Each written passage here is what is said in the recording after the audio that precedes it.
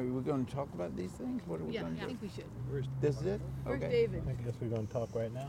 There's still some people on the bus. Okay. All right. We can Start we can again. start the discussion.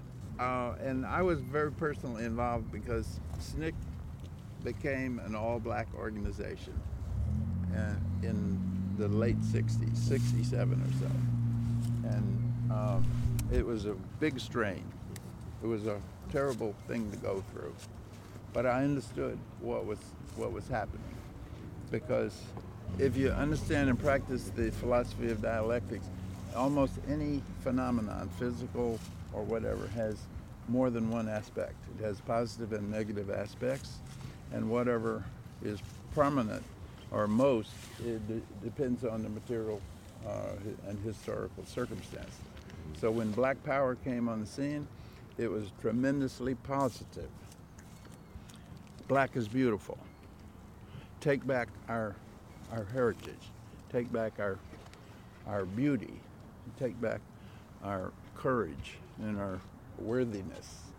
It was tremendously important for the movement to have Black Power. One of the ironies, of course, is that as SNCC had been a brotherhood, a circle of brothers and sisters in a circle of trust, and the beloved community.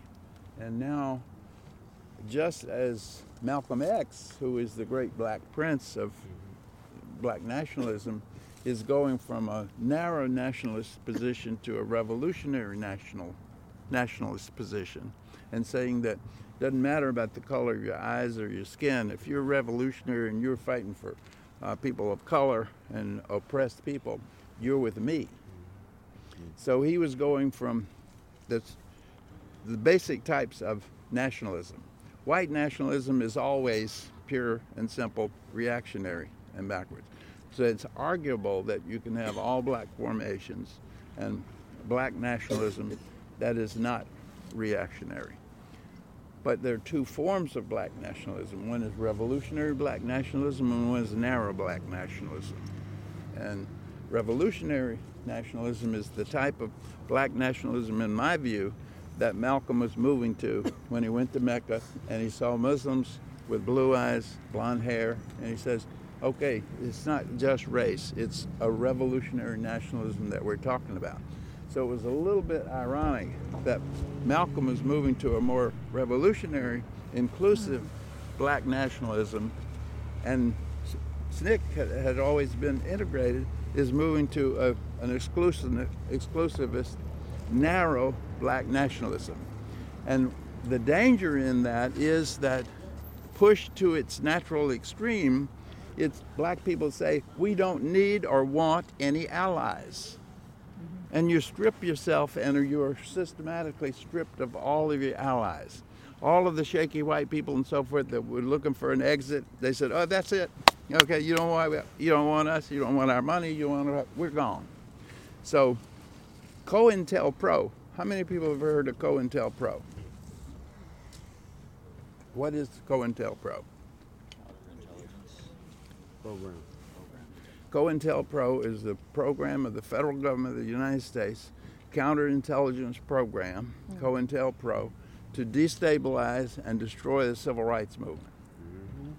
Run by the federal government to attack Dr. King, SCLC, and NAACP, SNCC, and all of us.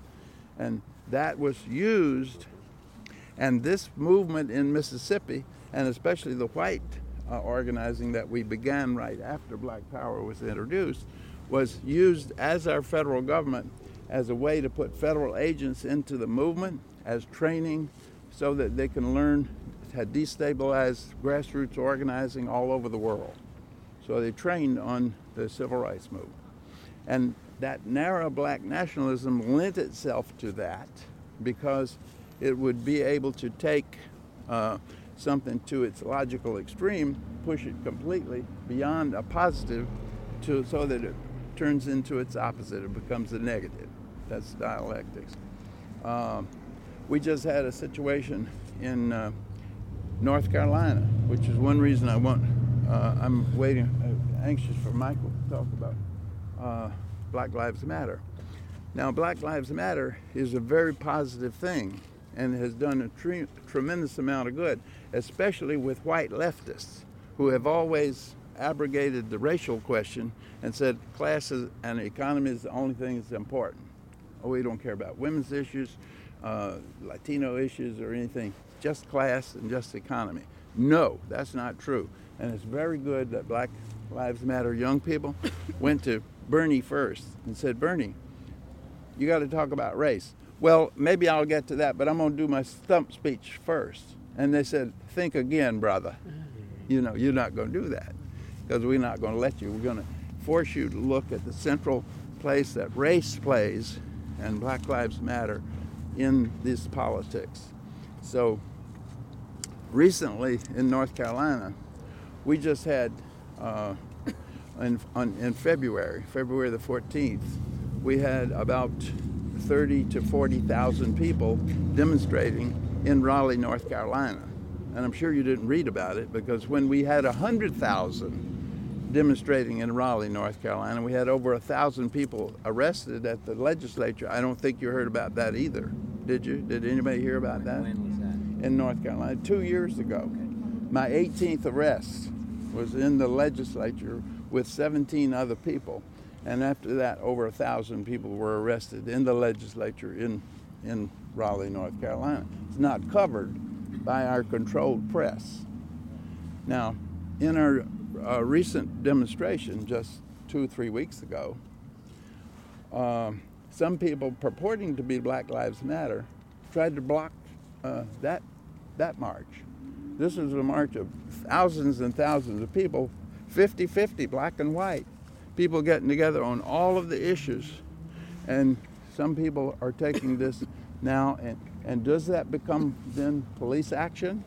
Are the police beginning to use these contradictions again in the same way to split people up?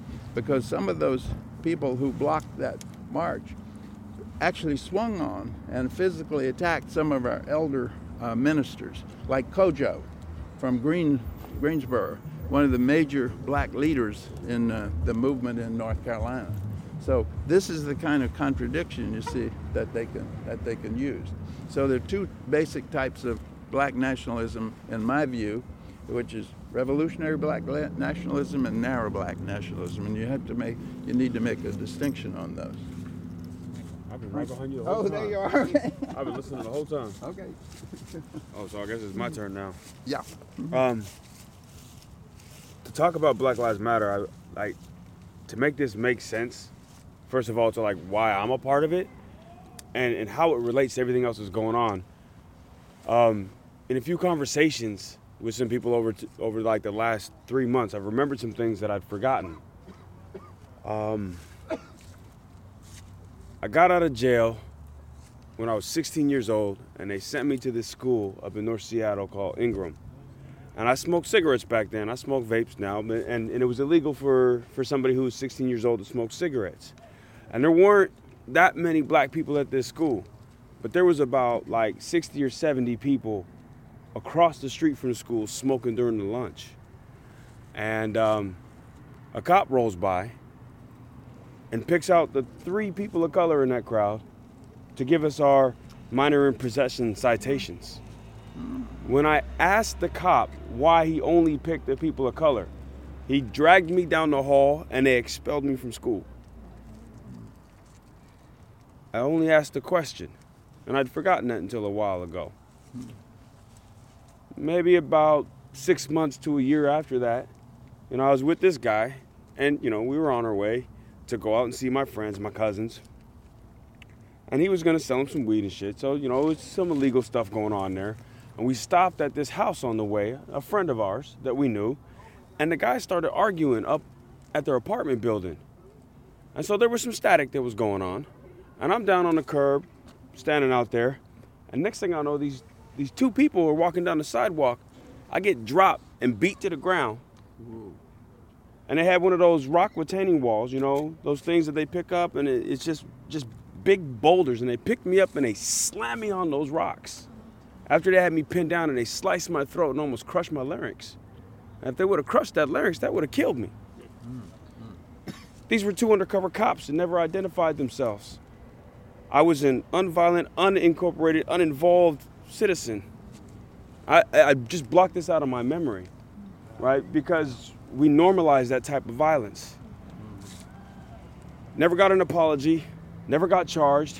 And my friend at the time had like about 1.5 pounds of weed in his trunk. And he was like, if you don't say nothing, they're not going to charge me. And I just forgot about that until a couple months ago. But this was the experiences that we were having with police. I'm at the UW and I got this question about the school to prison pipeline. I dealt with it. I'd been kicked out of 4 schools. All of my friends, most of the friends that I grew up with were already in prison. I'm living this thing, but I don't have like the science and the data to back it up like most of this more wealthy white America likes us to provide when we're having these arguments. Like the problems that we're having aren't realistic. Like we're not being beat by the police. Like we're not being racially targeted and being stopped because my windows were too dark. I had tints on my window, and he came up and put I don't know what you call it. He regulated how tinted my windows were. And so we have to have proof to back these things up. So I started taking a look at the school to prison pipeline. I wanted to know who was responsible because I didn't have a principal for at the time. I wanted to know whose door to knock down if somebody was responsible. And I started going through Michelle Alexander's book. And it ripped apart the layers in the system and how deep it goes. And I went to Greece to study some immigration. And I thought that the problems were elsewhere. I kind of blocked Trayvon Martin out of my head. And Trayvon Martin is really important because that's when Black Lives Matter started. Patricia and Alicia Garza, and there was one other, I can't remember her name right now. They started that to challenge that type of law. And I thought the stand your ground law was kind of cool, right? Because if somebody's messing with my mama and she's got something to protect herself and she doesn't have nobody around or ain't no police around, like they should be able to do that. They should be able to defend themselves so that they're not getting harmed, just like what we heard from Kamal. But the way that law was twisted around was really, really ugly. And what they were able to justify with that was sick. And so they rose up to challenge that. I didn't even know about Black Lives Matter back then. And a lot of us over here in Washington didn't either. So, I'm over there in Greece and I'm coming back from working on immigration over there. And I had forgotten about those 2 other instances, but my second night in Greece, I'm standing outside, again, smoking a cigarette. Maybe I should stop smoking cigarettes. You gotta quit smoking. It said it's gonna kill me. I don't know if it's gonna be the cigarettes or the cops, man. But anyhow, so I'm smoking a cigarette in the smoking section at the dormitory in Greece, and I have 4 cops over there. Do 40 miles an hour around this corner, and they're on 2 motorcycles, and the 2 ones that are on the rear of the motorcycles, they're holding on, and they're also carrying assault rifles. They come to a screeching halt, jump off the bikes, and drop their rifles like 2 inches from my face, and they start screaming at me in Greek about who am I and where am I from. Now, everybody in Greece smoked cigarettes. I swear. And they all walked the streets at night. Like there was nothing out of the ordinary. The only thing that was different was the color of my skin. And they had this neo-Nazi organization over there that was beating the mess out of people. And I was like, this is really bad over here. I can't wait to get home. And about 2 days before we went to leave Greece is when we heard about Michael Brown. And we knew for certain that they were going to hold this cop accountable because how can you do that? There was nothing about that case that made sense at all. And they didn't. And, there's a lot of talk about like the way that the organization and the leadership structure is inside of Black Lives Matter. There is no hierarchical structure. There is no one overarching like definitive plan about what is going to happen. Because we learn from the history. When you have one dedicated leader, they can snap out that leader. And if they take that leader away, and that's the only leader that you got, the movement's done. But it was about distributing that weight so that you could focus on the particular concerns that are in the locations in which you are, as long as it fell under some general organizing principles like fuck the police. Reform the police.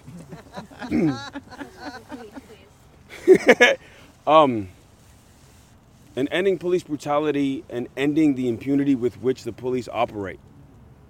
I'm a philosopher, so I could dig into some big things about like Plato and the Guardians and how the Guardians were like some of the most intelligent philosophers within society, and yet in America we only require a GED for most officers to become officers, and what that does in the way that they think. And the officers used to actually have to live in the communities in which they policed, but now they no longer have to be from those communities or have to live in those communities, so they have no responsibility or connection to the people in those communities, so they can act with impunity and go home like it's just a job and it's not a service to the community. And these are the things that were coming up. And that Darren Wilson guy, that wasn't the first time he got in trouble. And what happens when the people bring up claims against these servants of the community who are there to protect and serve, bring up problems with them, they transfer them to someplace else. And so then we were just moving mad. the priest to another parish. Yeah, really. Yeah. Same thing. Been done over and over again. And so we hit the streets. And we're there. And we hear this term, I know there's at least one in the crowd that doesn't like this term, unapologetically black. Right? And really what that was about was like, we're going to go to City Hall and you're not going to silence us. You're not going to give us your 2-minute warning and then push us out the door and we're going to shut up and be silent and sit down like good little Negroes. That's not going to happen here. We're going to shut down commerce. And they're like, why are you down there on Black Friday? What does that have to do with anything? Why are you shutting down Westlake? Why are you guys going into these malls and doing these die-ins? Why are you asking the football players to put their hands up? And it's because the way that the prison industrial complex functions inside of this country, with its connection to the 13th Amendment and the crime clause that's in there, where we have slavery that's behind walls now, it's not as explicit and in front of our faces as the way that it used to be. The only exception to slavery, is imprisonment, right? It's the crime clause in the 13th Amendment. And the way that capitalism functions to perpetuate harms, is in particular with people of color, especially globally. And that's the link to like Black Power, because Black Power wasn't just United States. Black Power was a global organization. And I'm sure Jason would come over here and talk about his experience down in South America, where they got Black Lives Matter. And Black Lives Matter is over in Africa, and Black Lives Matter is in Egypt, and Black Lives Matter is every single place that there are black people that are being oppressed inside of that system and are just trying to assert one simple thing. I am a human being. Now, when I saw that from the Poor People's Campaign in 1968 in Memphis, Tennessee, when they're doing a sanitary strike, and they're like, I am a man. You go back like 100 years and they're like, I am not a cow. And then you come forward and you hear Black Lives Matter. And to translate that and put it into its positive form, it says, I have value as a human being. There is no negations in that statement. There is nothing inside of that argument that suggests that anybody else's life doesn't have value. Because the argument really works that all lives will matter when black lives are valued the same. And so in that, it connects directly to what was going on in the civil rights era. Because the civil right, technically speaking, is the rights of being in society, of a civil society, or being treated as a full human being, full citizenship. That's what, it's all interconnected. The battle hasn't been won. Well, it's amazing, though, that when white people come up and they counterpose Black Lives Matter with All Lives Matter, now, they didn't stop to think if you were at an event that was dealing with, say, breast cancer, that somebody would stand up and say, hey, well, what about prostate cancer? Or what about, some other kind of cancer? Well, the point is that Black Lives Matter is a significant slogan and program simply because it's Black Lives Matter, Black lives that are at risk. It's the Black Lives Matter Black lives that are being taken with impunity. And one of the most brainless things in America is that you can't do reform in America. You have to do revolution. Can you imagine the effort and the money and the time that it would take to never have a prosecutor be responsible for prosecuting their own police that they work with every day in every way to make every case that they ever bring forward. It is a no-brainer that no prosecutor should ever prosecute their own police. They can't do it. They become the defense lawyer for the goddamn cop that is the bad apple, you see? And so that is a small reform, and it's impossible to do. So we have to do revolution, and that is to relook at the whole thing of policing. Policing should be, anybody that applies to be a policewoman or a policeman that's a prima facie case that they're disqualified right there. Because most men and so forth go to the police thing because it's like putting a motorcycle between your legs. When you get that big shooting iron on there, you're obviously should not be a police person. Police should be recruited. They should be nonviolent. They should be not armed. They should be conflict resolution people, highly trained, highly paid, highly educated, recruited into a priesthood of protection. Doesn't mean that you wouldn't have somebody backing up somewhere when you have a bunch of crazy people that are going to have to be dealt with by weapons and so forth. So we can easily figure out paradigms of policing that have nothing to do with the kind of policing that we have now. Yeah. And nobody's doing that. Just that reform. Every police shooting should be investigated by an independent prosecutor, period. And they should all be federally investigated, because if you look at the statistics, it's a glaring thing. And it's almost incomprehensible why police departments go out of their way to protect the very worst people in those departments. It's as if police will do no wrong, can't do any wrong. Of course they wouldn't. Every organization, including the priesthood, has people who do wrong. Those people not only should be removed, they should be rehabilitated, put on a lettuce farm or whatever. But the first thing they should be is removed, period. And the last thing that they will allow them to be is removed. That guy that shot Michael, there, he had been, and if you look at all of them, they've been prosecuted over and over again. They've been complained about over and over again. They're protected by the union, by everybody else, and they're constantly put back out there. Of course they would do that. And also, a police outfit can easily become a gang outfit. Because if you want to be an honest policeman, the rest of them won't let you do that. They want you to take the corruption. They want you to take the bribes. They want you to plant the weapon and so forth, because you're just like them and you're not a threat. You become just as criminal as they are. So these are all non-brainers, I think. What do you think? What do you think? Absolutely. So, more, right? So, like, Black Power was about self-determination. It was about, like, political autonomy, being able to assert that, like was about beauty. And we're connecting, like, Black Lives Matter with Black Power, with civil rights, with full citizenship. And when we think about that, what does that entail? If we believe that people have the right to life, then there's other rights that they're also entailed that aren't written specifically in that. Like, we have a right to air, we have a right to water, we have a right to food, we have a right to health. We should have a right to own property so that we can have our own autonomy and self-determination and equal distribution. I brought up a question earlier that was about how can we have reconciliation when there are disparate balances of control of resources, so that the people that are on the bottom are always dependent upon the ones for the graces so that they can have food. That's always going to be an unbalanced situation there, and yet that's exactly what we have here in America. And so Black Lives Matter and Black Power was about taking back control.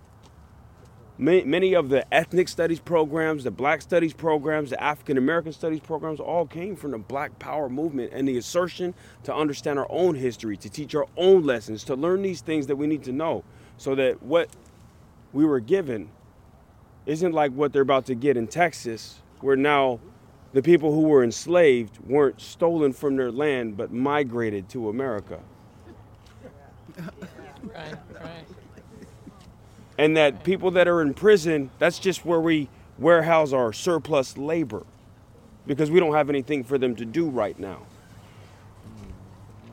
And make money on them while they're in there. That's right. Yeah. That's right. Oh, and can I Please. I insert one thing?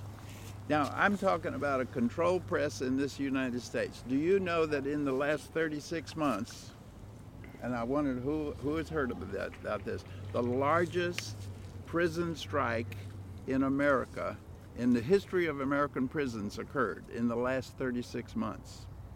Did anybody read about it at all? I saw it on one place, Anti-Media, that's it. All right, Anti-Media. And I'll tell you this, it happened in Georgia. Every prison in Georgia practically went down. The prisoners from the far right to the far left, including black nationalists, all the Latino gangs, the skinheads, the Nazis, and everybody. Everybody says we're not going to go to work. We're locking ourselves down. Wow. Now, they did that with cell phones and so forth. It swept all of the prisons in the state of Georgia.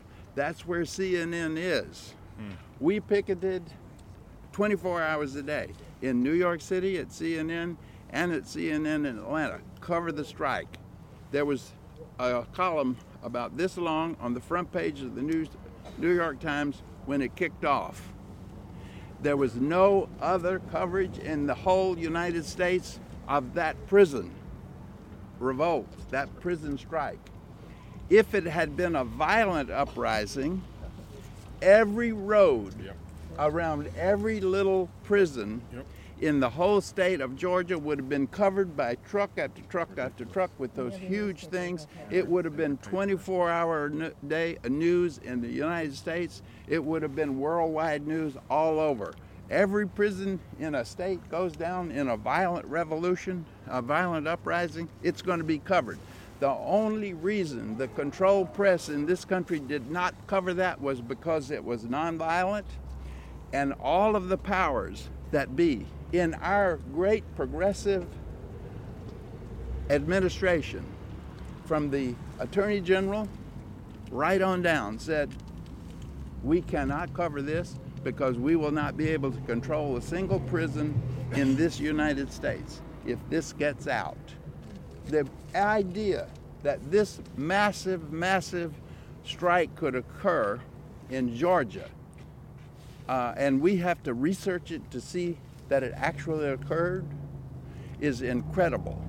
And if you don't think that we live in an oligarchy, if you don't think that we're already given up our democracy, we gave up habeas corpus, which our whole justice system was based on. We gave it up without a whimper. Do you remember the huge debate in this country of giving up habeas corpus? No, you don't remember it because there was no debate. And any one of you out here that this country defines as a threat to national security can be arrested and placed in jail, not allowed a lawyer, not allowed a telephone call, and they will disappear you legally in this country. Nobody knows how bad off we are so far, except a few people here and there crying in the wilderness. And we're not going to cry in the wilderness anymore because the word is getting out. All right. Yeah. Thanks, guys. Thank you. We're going to have to go on the road. Yeah, you're quite a team.